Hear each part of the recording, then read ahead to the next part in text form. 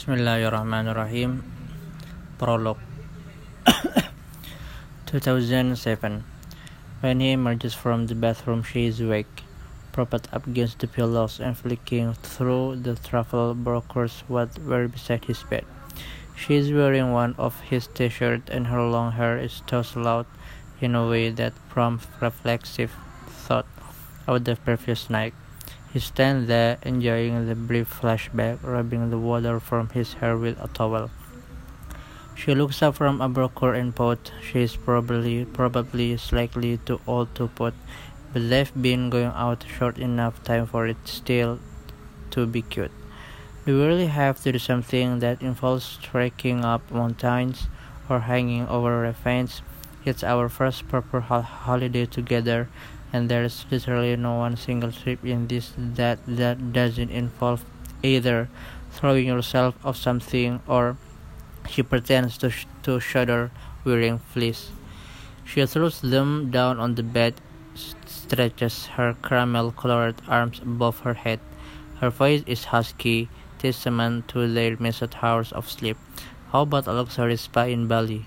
We could lie around on sand, spend hours being pampered, long relaxing nights. I can do those sort of holidays. I need to be doing something. Like throwing yourself out of airplanes. Don't knock it till you've tried it.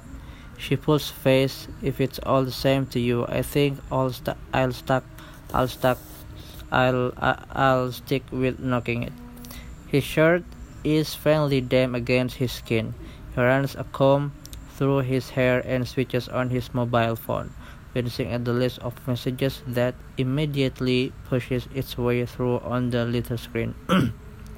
Right, he says. Good to go. Help yourself to breakfast.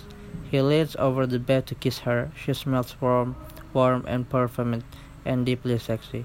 He inhales the scent from the back of her neck, and briefly lose his train of thought as she wraps her arms around his neck, pulling him down towards the bed. Are we still going west this weekend? He extricates himself reluctantly. Depend what happens on this deal. It's all a bit up in the air at the moment. There's still possibility I might have to be New York. Nice dinner somewhere Thursday either way. Your choice of restaurant. His motorbike leaders are on the back of the door, and he reaches for them. She narrows her eyes. Dinner with or without Mr. Blackberry? What? Mr. Blackberry makes me feel like Miss Gooseberry. The poet again. I feel like there's a third person vying for your attention. I'll turn it on to silent. Will Trainer, she scolds.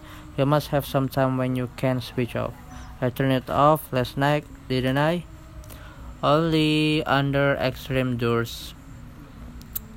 He grinned. Is that what we're calling it now? He pulls on his leathers, and Lisa's hold on his imagination is finally broken.